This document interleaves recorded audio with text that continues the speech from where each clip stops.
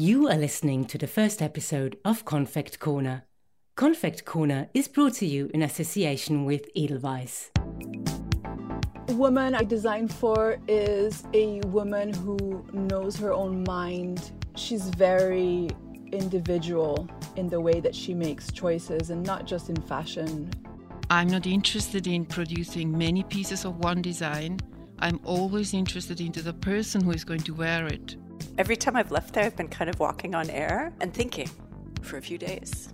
If that's not a perfect welcome, I don't know what is.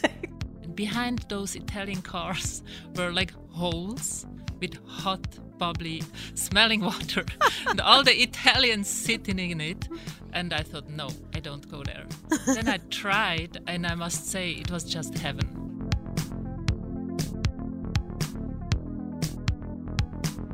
For those of you who haven't seen the glossy pages of our new magazine on newsstands, I should start by introducing Confect. The makers of Monocle have often pondered what the magazine's sister might look and sound like, and we took the decision to launch a new quarterly magazine at the end of last year.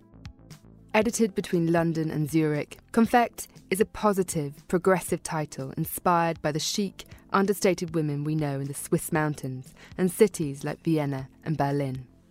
Those who value a swim in a cold lake or a hike across a breezy field as much as a stint in a grand hotel. In many ways, Confect hopes to redefine what a women's magazine can be. While we're covering fashion, food, retail and sumptuous interiors, there's also a serious commitment to viticulture, long, searching reportage and smart essays. Our pages are active, adventurous and a celebration of strong, brilliant, resilient figures, from hoteliers to designers. And we seek to do all of this with the same sense of joy you'd find at the best party. Which is why it's important to launch this podcast, Confect Corner. I'm Sophie Grove, editor of Confect, and your host for this series. Well, here we are for the first episode of Confect Corner. Each month I'll be joined by Gillian Tobias here in London and Confect style director Marcella Palick in our Zurich studio.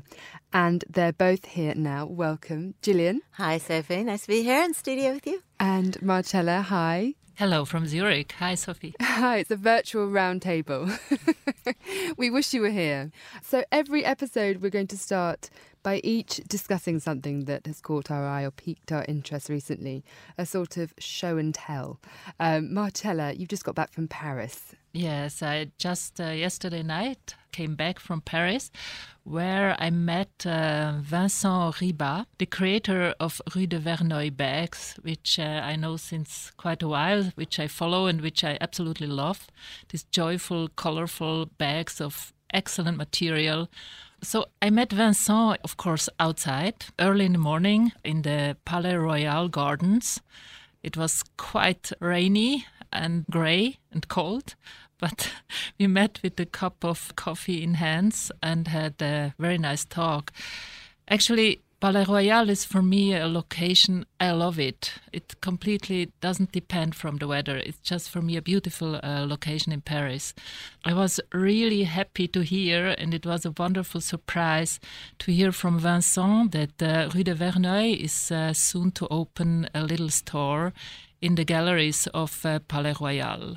Oh, wow. Yeah, so it was such a nice match, you know. So I envy very that. Happy I meet. envy you that, Marcella. I love the idea of you two, kind of this rendezvous. Sort of, it's bit very filmic. espionage-like. Yeah, it espionage. sounds like. With the red carnation in the newspaper. I know, exactly. And the masks, probably, unfortunately. yes. But no, it's a place I used to go to in all seasons too, and so beautiful in summer. Gillian, what's sort of caught your eye this week in London? Well, mine's a bit closer to home and it's in my little neighbourhood, but it's this kind of wonderful, feel-good, positive entrepreneurial story where, you know, we're used to seeing, sadly, so many shop fronts empty, closed down, boarded up. And I turned the corner one day and I saw a retro ice cream parlour. A bit surprising in winter to have an ice cream parlour. But It's really a story of an actress who in March suddenly had all her jobs cancelled, all the rehearsals cancelled. And she realised she needed to A, have an income, but also find another way to work and to live. And she created this ice cream parlour where all her fellow freelancers in the theatre industry partake, designing the interiors, creating the ice creams, doing the logo and the signs. And it's this wonderful community spirit, something that we could all do and think, if we didn't have our day jobs, what kind of little retail shop would we have? And I decided I was going to have a flower shop. Marcella, what would you have? I would have probably a little hot dog. Oh, tasty.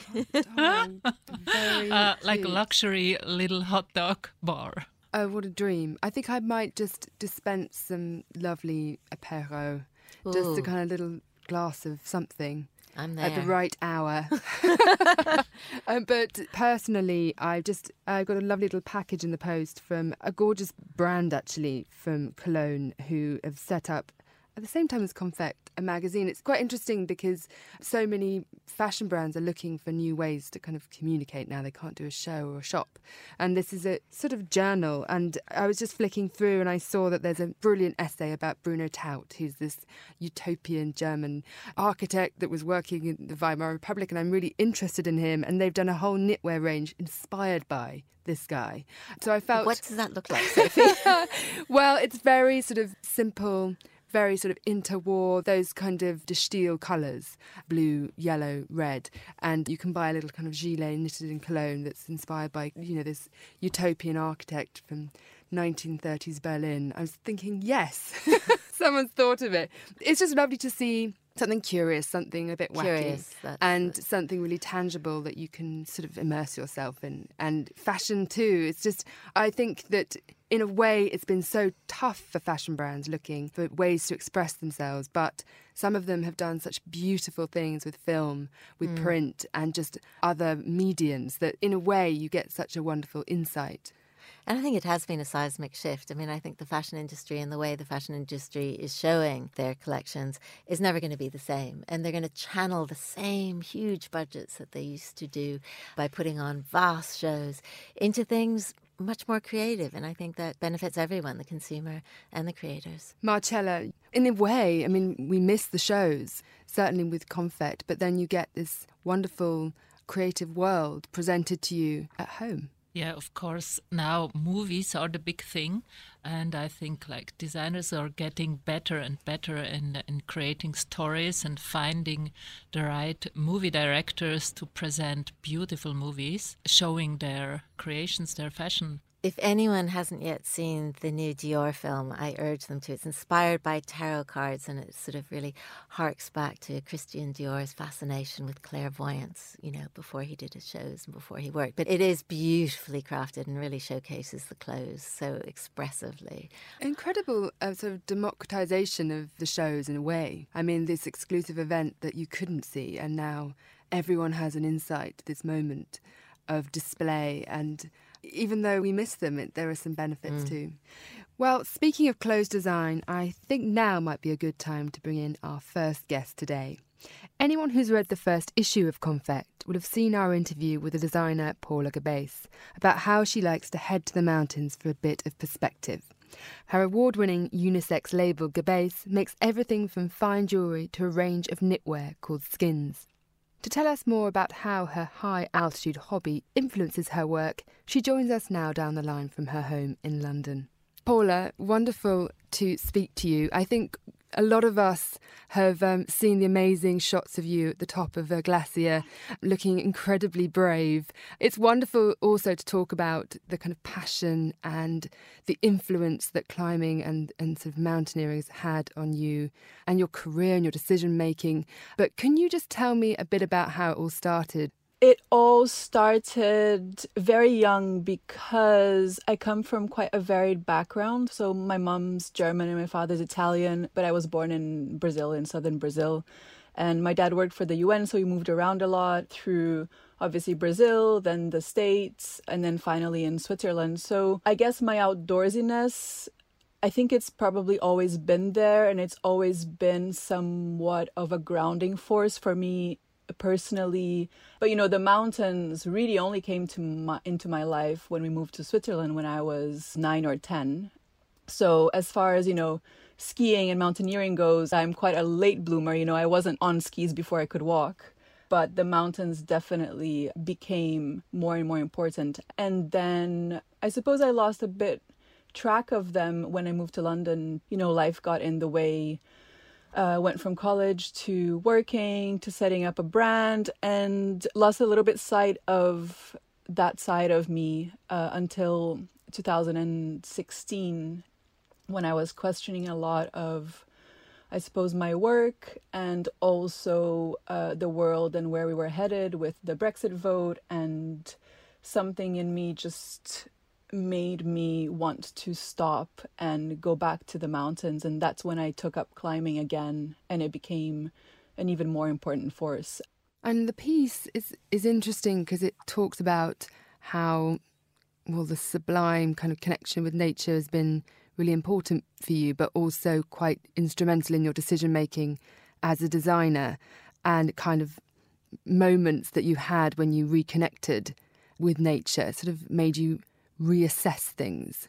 I think, if you've been working in fashion for enough years, especially now, and if you're someone who, like I was doing shows every 6 months with, 9 collections a year, plus the consultancy that I was doing. So let's say that I was designing probably roughly around 12 collections a year. I think for me, it came to a point where I felt like it was too much, and I couldn't really see how I was able to digest my own work in order to move forward. And the people that were interacting with my work, I couldn't really see how they would be able to digest my work either. And I didn't feel particularly fulfilled at putting out things that had a timeline. And in some ways, it's quite exhilarating to have that looming deadline of a show, because that whatever happens, you're going to have to put something out there. But in other ways, I think even though people around me were praising what I was doing, I felt like what I was putting out there was maybe, 60% of what I would consider good. I just felt like I was compromising. And so stepping away from that and being in the mountain where there is this permanence and it's always going to be there in that way, and climbing and taking your time and not being able to compromise, because actually the only way to get to the top is to put one foot in front of the other and have patience. I think that translated to me realizing that I wasn't feeling particularly fulfilled with the rhythm of my industry. And I think that definitely had a catalyst moment for me to step away from the seasonal structure in my work and to really take time to reconsider what it is that I wanted to make, whether I wanted to make anything at all, and if I was going to make something, how that would come about, in what ways. But Paula, it's interesting that you, with Gerbes, you have this incredible model really that's very dexterous, but in some cases bespoke. But I'm very intrigued by the skins range, which feel somehow inspired by the mountains, this incredible fine knitwear that has this kind of wonderful sense of being this sort of, second skin, sort of malleable, but kind of super useful and sporty. Did that come from your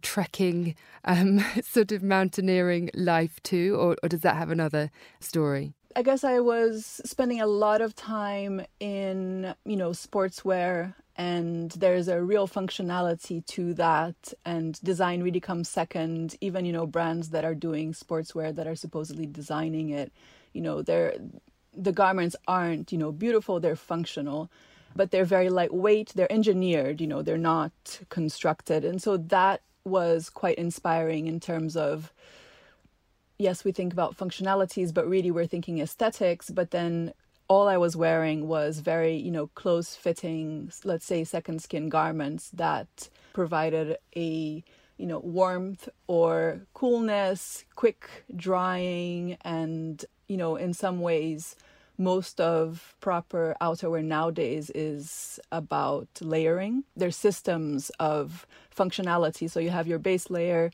then you add on maybe either a merino layer or a fleece, then you have your shell. And so this idea of putting on and taking off as you progress through your space, through the mountain, how could I adapt that to the city? But also, I guess, in complete contrast, I was just craving a new femininity. My work has always been, most people would call it quite androgynous.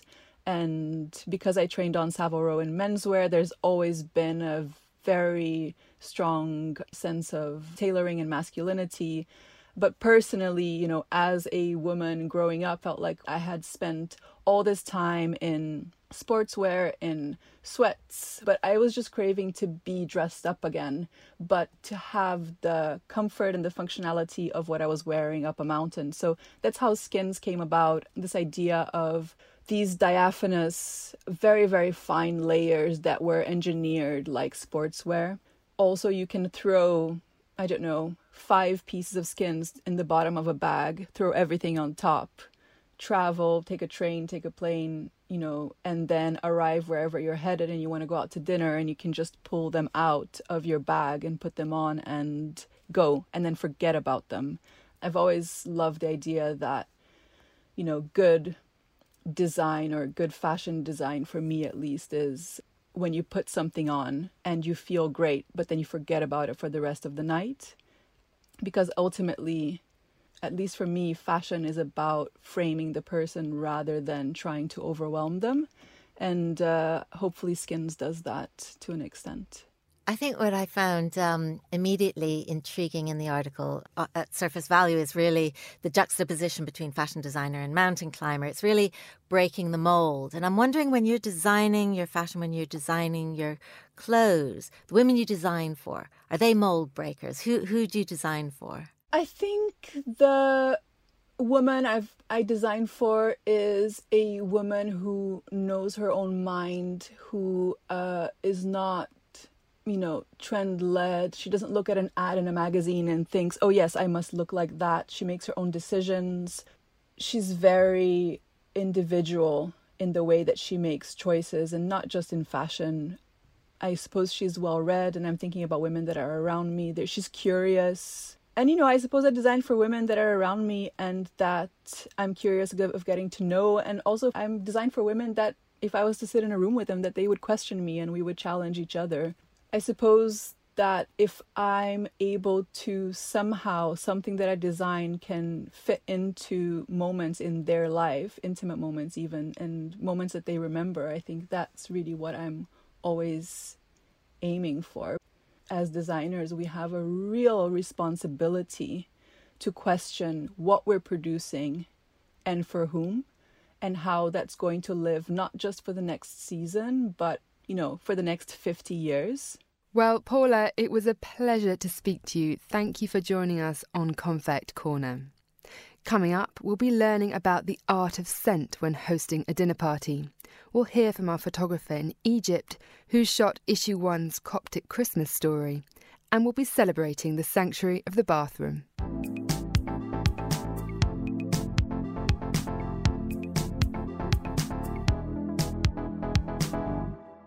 So, we've just heard from the wonderful Paula Gebase, a real star on the rise in the fashion industry, with a very independent outlook and a designer who certainly ascribes to the values of slow fashion.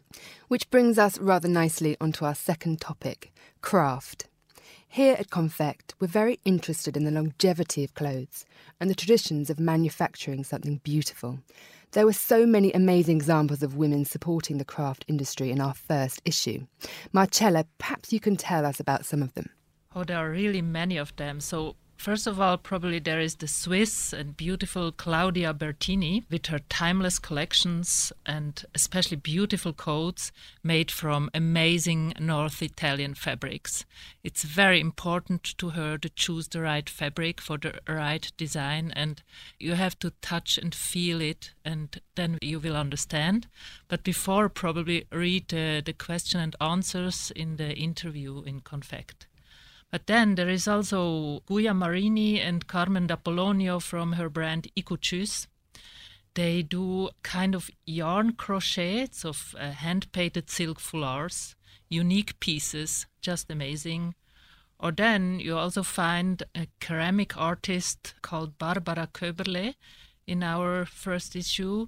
I love her ceramics and porcelain because it's always something about humor in it. You know, you find like a plate with a giant lip on it or a vase that is kind of face, and it's just beautiful, unique pieces. There's an amazing piece from the mountains of South Tyrol where Daphne Azar was essentially sort of going from one workshop to another, meeting these amazing craftsmen and women who just had one loom or one beautiful sort of embroidery workshop that's been there for hundreds of years. It's one of my favourite pieces.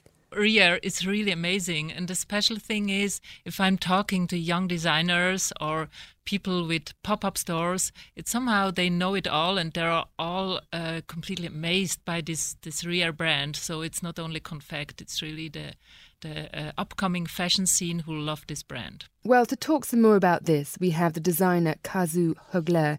Kazu is a Swiss-Japanese designer whose kimono is in fact a cover star for the first issue of Confect. Marcella, what was it about Kazu's designs that made you want to put them on the front cover of Confect? Actually, I know Kazu for a long time, and I'm impressed by her strong and independent and very, very aesthetic style, melting two cultures in a unique and very light-footed way. So we've paired a short kimono with the white trousers, and I think this looks very, very modern and chic. It does indeed. Well, let's hear from Kazu Hogler about her brand, why kimonos are a model for sustainable fashion, and her thoughts on respecting a classic design while bringing it into the 21st century.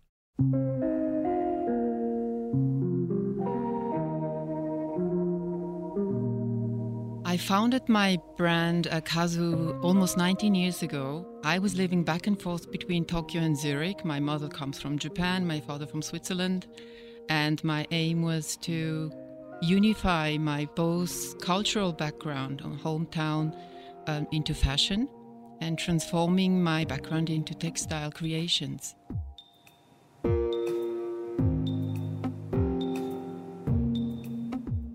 A kimono is created from one roll of fabric some 12 meters long and 38 centimeters wide. And this roll is cut crosswise to make 4 panels, which are then sewn together along the selvedge. All of the fabric from the roll, a single roll, is used, so nothing is wasted. My atelier in Zurich specializes in creating new clothes using panels regained from vintage kimonos. I'm not interested into producing many pieces of one design. I'm always interested into the person who is going to wear it, with her history, with her lifestyle. And since Zurich is quite small, it's important to have an individual piece which is unique.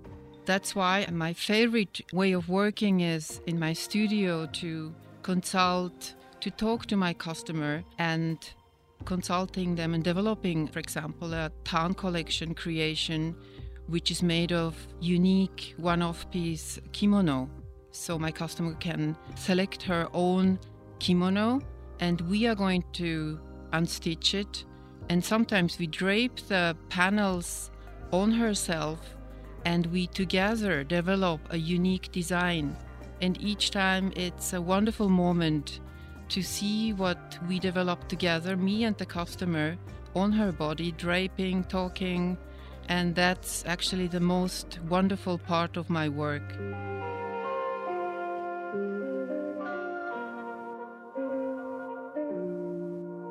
Maybe one misunderstanding is that kimonos are not a robe to wear at home. I mean, if you wear a kimono traditionally, the way I learned how to wear a kimono is very complicated. You have to start wearing the tabi, the socks first, and then everything starts there, under kimono, so many ties. But that's the reason why my generation of women in Japan stopped wearing kimono. If you are filled with so many rules, how to wear it and how to behave yourself. The joy is gone. And my friends, they rather spend money on a Chanel suit instead of making a kimono for $20,000. This is the reason why I encourage people just to wear and style their own way. We are all free. This is also the respect, as long as you maintain the respect towards a garment and you have this attitude, I think everyone is free.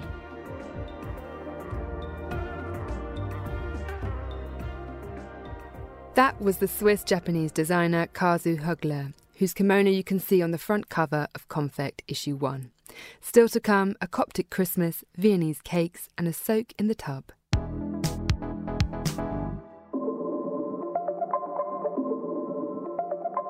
Edelweiss is Switzerland's leading premium leisure carrier, with an impressive route portfolio to match. So whether you're missing those Mykonos skies or Ibiza nights, why not head there via Zurich? You'll receive the warmest of welcomes and an impeccable in-flight experience. Discover your dream destination, whether you're gearing up for the Greek islands or mulling the Maldives, craving a hit of Havana or longing for Cancun. Head to flyedelweiss.com for direct flights from Zurich to over 70 destinations, including more than 30 around the Mediterranean. With Edelweiss, you'll discover the most beautiful side of every destination. In each episode of Confect Corner, we'll be meeting someone who has brought a story to life on the pages of the magazine. This month, we're going to meet the photographer Roger Annie. Annie is based in Egypt, and for Confect this month, we gave him the task of finding a family in Alexandria's small Coptic community who would share their Christmas with him. During Alexandria's glittering heyday as a social and cultural hub of the Mediterranean, this community was renowned for their big Christmas celebrations. In the magazine, we meet the Yazbek family, whose matriarch talks about those heydays and how their festive spirit remains strong. Roger Annie tells us about how he found the Yazbeks and about some of the wonderful photographs he took from noisy Alexandria.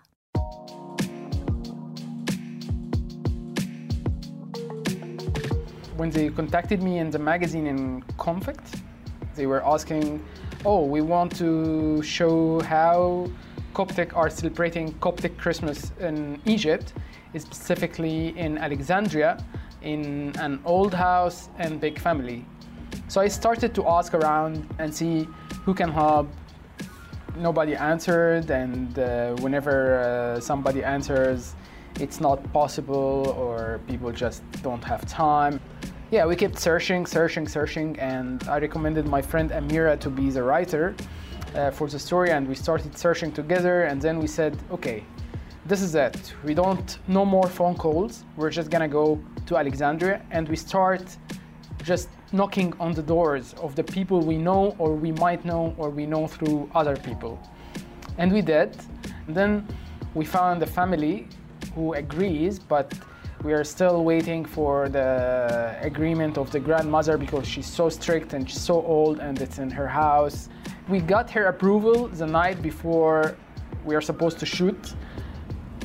The moment I stepped in the house, I said, wow, this is even more than what I dreamed of. The grandmother itself and what she wears.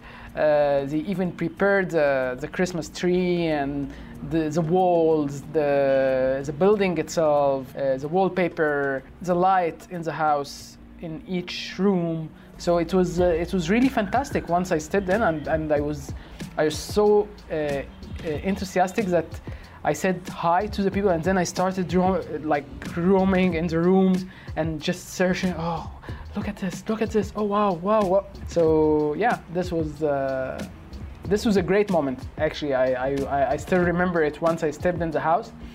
It's a moment that I didn't imagine it would be the same like in my head or even more. I have a favorite group of photos which was taken on the wallpaper of the bedroom of the grandmother with the picture of Jesus on it, and I'm so in love with the background, and especially this portrait of the grandmother alone. The lady is so beautiful, her look, her clothes, the light on her face. I love it. Yeah, the one with the mother and the daughter together on the bed. I like it because it's showing the two generations are sharing their memories in this place, and you see this background of the wallpaper as a dreamy one, and then you have the information of the picture with Jesus and Virgin Mary telling you some more information about the family, and then you have the clothes of the lady also telling you who she is. She's 90 something, but she still have this beautiful spirit, cheerful spirit, and very strong, and she have her daughter next to her. Both of them are strong in a dreamy way. When it comes to news, you just keep shooting, and sometimes you just don't have that much time to digest what you're shooting because it's a moment and you have to take it. When it comes to documentary or reportage like this, sometimes you go to a place, but this place it doesn't open fully to you, whether it's the place itself or the people in it. So you just need to wait and be patient and start to observe instead of taking pictures. Like in this story, I didn't take my camera out till 2 hours. I started first to mingle with the people, talk, try to find a common ground where we can talk and blabber. And then you start taking your camera out, and slowly, you start to take pictures. I definitely love to explore new lives and new places. This is like one of the best things about my job, and what makes me really grateful and thankful for it, that it can take me every day to a totally different life. Sometimes very up, sometimes very down, sometimes something that I would never know about, sometimes something that I already know about, but I didn't look at it that way till I got an assignment where I have to focus. That's why I really love the job. With photography, you can observe, you can meditate, you can take pictures.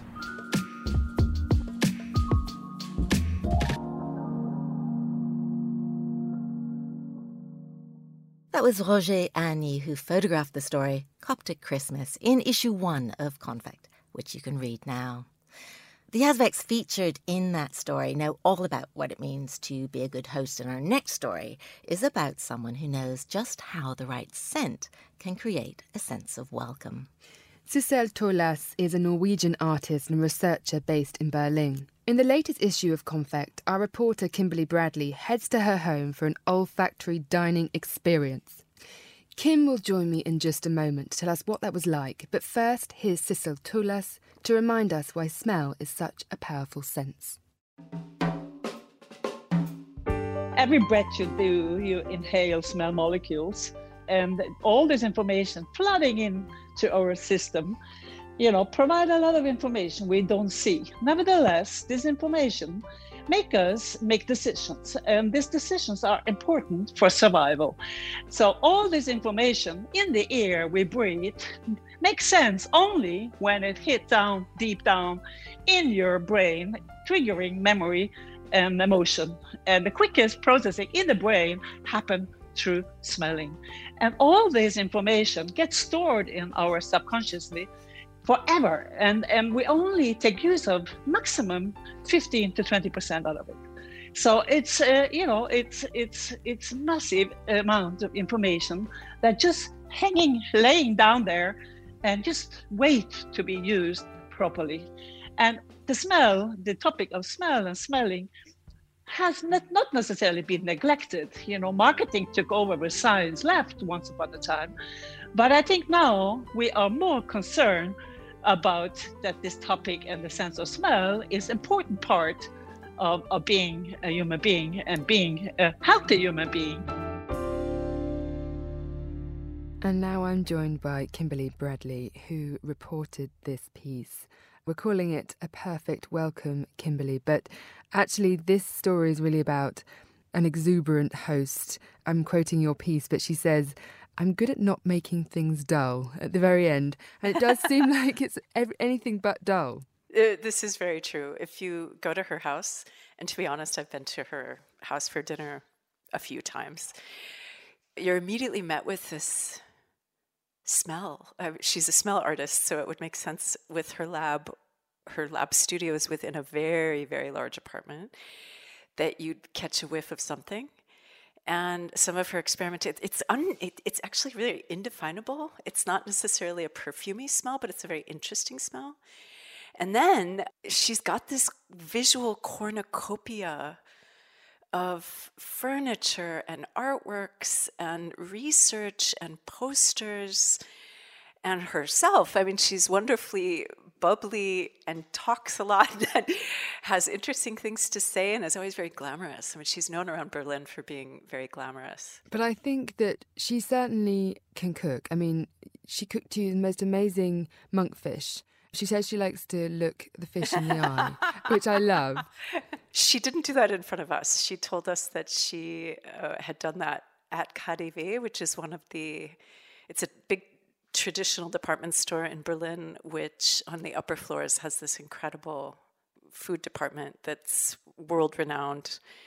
And the guys who sell the fish apparently know her pretty well, and she has to always look the fish in the eye, and she just told us that story. But what I found really fun, and this has happened every time I've been there, is you kind of follow her in and out of the kitchen a little bit. Like, it's a very casual atmosphere, at least in the smaller groups I've been in. You can chat with her while she's cooking. It's almost as if I'm wondering if she's like this when she's working with her fragrances. I mean, she's an expert in the way she moves her hands and how she adds ingredients. She did tell me she cooked for her younger siblings since she was maybe 10 years old, I think, or very young age.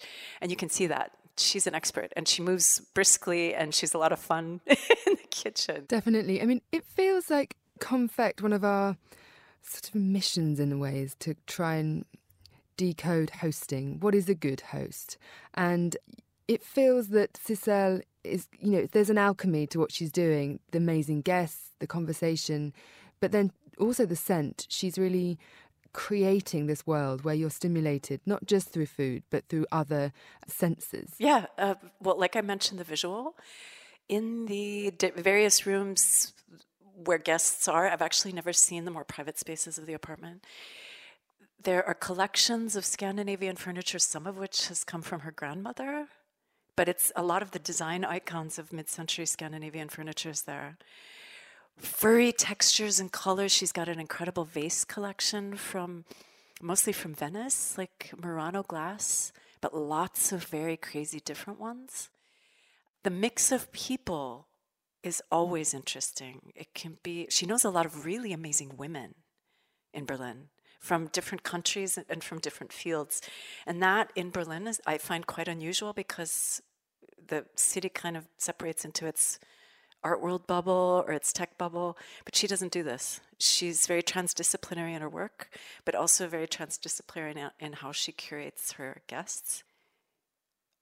Bubbly might be the wrong word. She's so enthusiastic about a multitude of different topics that conversation never lulls. I mean, it doesn't anyway because of the people that show up, but she's very good at choreographing conversation. And then when it comes to the food, what I found super interesting, this is also in the piece, is that she doesn't like garlic. She cannot sleep when she eats garlic. She doesn't like how it overpowers flavor or the olfactory. So what she did with our monkfish, but also just everything, she uses a lot of lemon or other flavor givers that are far more creative than the stuff I use at home, which is way too much garlic. So everything is a bit of alchemy is a really good word, and it exists on all levels. It's interesting that her confidence and her enthusiasm sort of create this wonderful, and it's almost performative, but then very generous and just very upbeat. And I think that is, we're calling this a perfect welcome, which can sound a little bit kind of something in the realms of housewifery. But actually what we're talking about is a spirit. Every time I've left there, I've been kind of walking on air. and thinking for a few days. If that's not a perfect welcome, I don't know what is.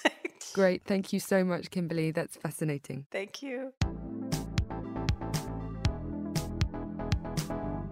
All this talk of dinner has got us hungry, so where better to indulge our sweet tooth than Austria? Indeed, Sophie.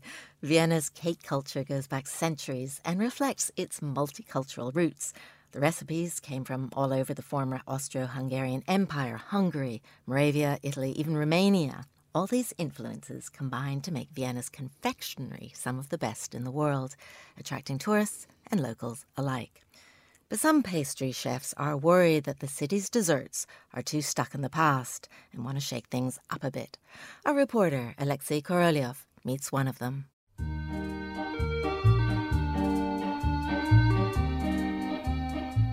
Vienna is the self-appointed world capital of cake. You've got your Sachertorte, your apple strudel, your Esterhazy cake, take your pick.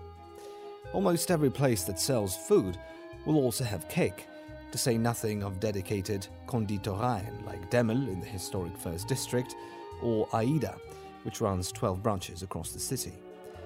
Indeed, torten, pastries and cakes are a staple of Viennese life. But the trouble with these traditional Mehlspeisen is that they may be too traditional. I think they are mostly done in a way like they did it 100 years ago, which is fine, but today it doesn't really make sense to still use these old recipes. For one, they are way too sweet, and I think most people actually don't like to eat them anymore because they are very heavy and very sweet. Alexandra Marischka is one of a new breed of Austrian pastry chefs that want to play by their own rules. But there's one snag. I think if a Sachertorte is done well, it's actually a really great cake. Because I think dark chocolate and apricot goes very well together, and I think it's actually an interesting combination. I already have in mind like how to play with the recipe so it will be better. Can you tell me? Or is this... That's actually a secret. Right. But of course it will be a lot less sugar.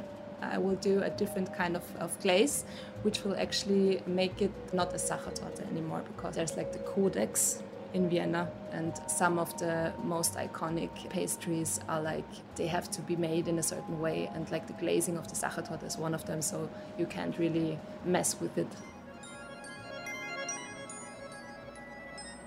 The Codex Alimentarius Austricus is a set of rules and standards regulating the country's food industry.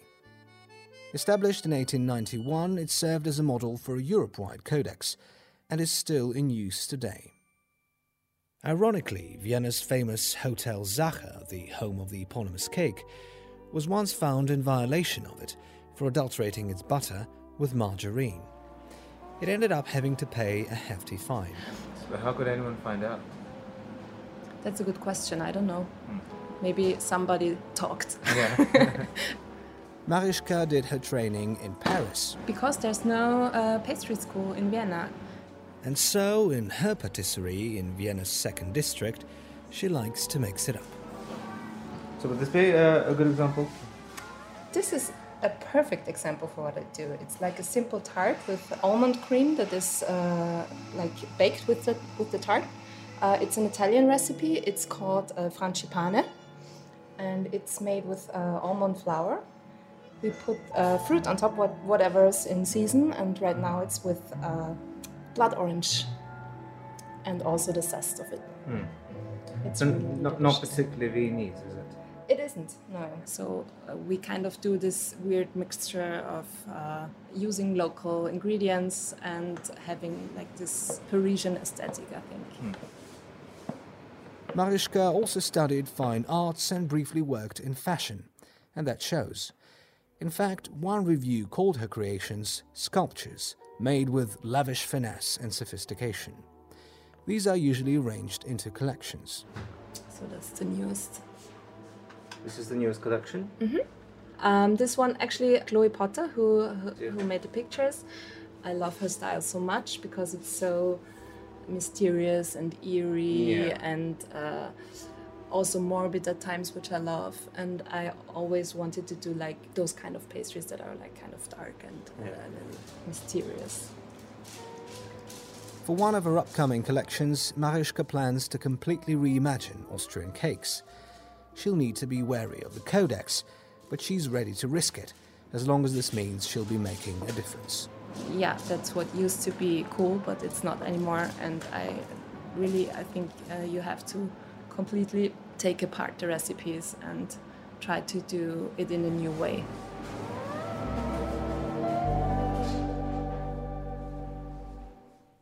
We'll end each episode of Confect Corner with a final thought. And this month we turn to the British writer Lou Stoppard, whose most recent book is called Pools: Lounging, Diving, Floating, Dreaming, Picturing Life at the Swimming Pool.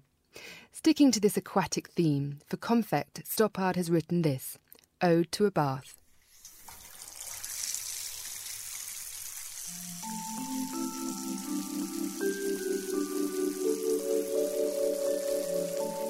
The work of art that I most identify with is Wayne Thiebaud's 1965 painting, Woman in Tub. In some ways, it's more about the tub than the woman. The bulk of the canvas is given over to the clean, straight lines of the bath slides. Thiebaud was, after all, interested in a certain stylistic purity in colour and form, hence why he only turned to figurative painting after years spent mastering the banal familiarity of supposed treats such as ice creams, cakes, and pinball machines. The woman's body is invisible. We only see her neck and head, which lolls back against the top of the tub. A long, hard day, a moment's quiet. What's the meaning of it all? Her eyes look forward, but are tilted up and seem unfocused. Or maybe I imagine them to be, based on my own bath time meditations, my own hours spent looking at, but not really taking in, the ceiling. Bathing women litter art history, but Thiebaud's painting to me is the greatest example of the sensation of bathing, of relaxing, of sinking, of dissolving, of reappearing, of the many things one does. It's the genius of the woman's expression, somewhere between peaceful and stoic, hopeful and resigned.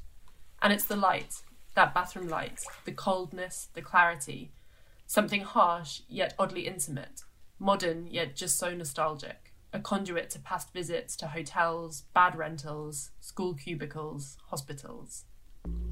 I spent a particularly large amount of 2020 in repose, channeling Thiebaud's Woman in the Tub. I whiled away lockdown days watching bubbles disintegrate around my thighs, or pushing my breasts upwards out of the water like two islands, the water lapping at their shores in neat surrounding circles.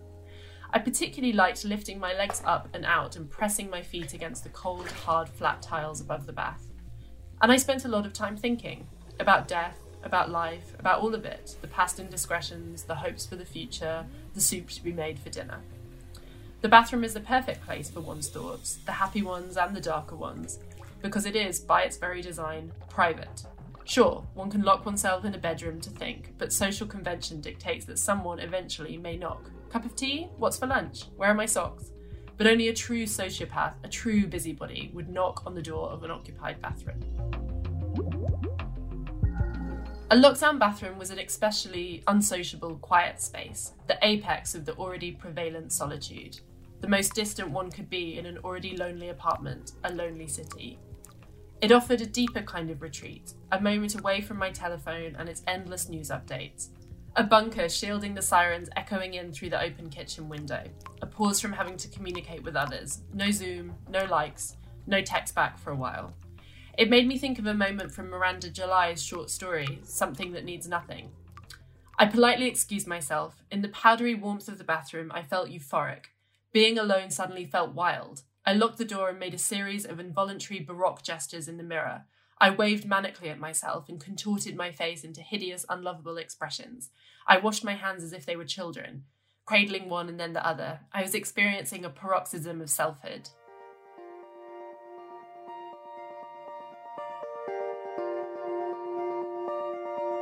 Bathrooms have, for me, like most women, been about other things. They have been about camaraderie and hijinks. They have been about the joy of a gaggle of friends crowded around a mirror in a nightclub restroom, slightly drunk, or giggling behind the cubicle door while taking turns to pee.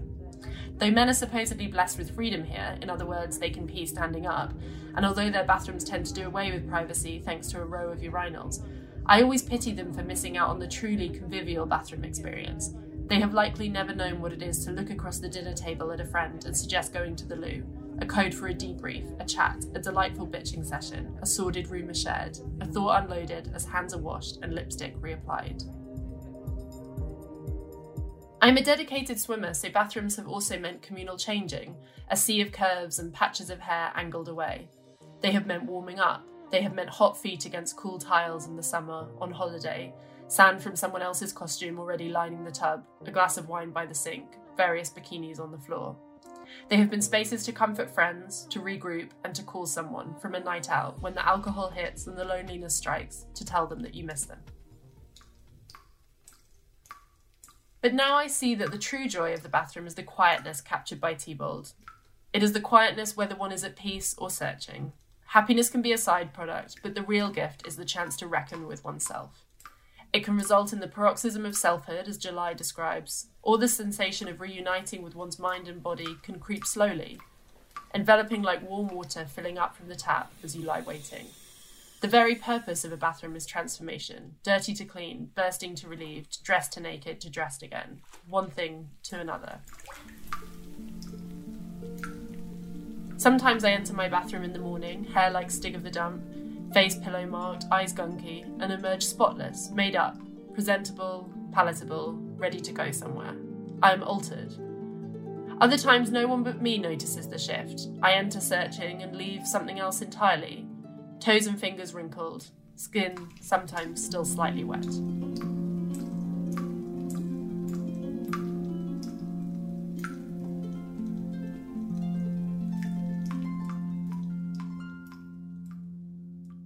And that was Lou Stoppard and her Ode to a Bath. Gillian, I can hear you.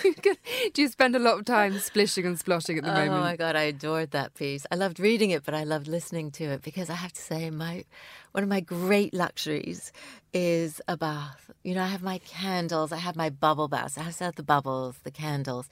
And I get so upset if I go to a hotel and there is just one massive shower because it's just my sanity. It is my little private sanctuary. The moment of panic when you enter a hotel room and realise there's no bath. Totally. And you can just see it. So many hotels, they think, oh, well, no one takes baths nowadays, especially in North America. Let's make use of this space and make it in this whopper-duper shower.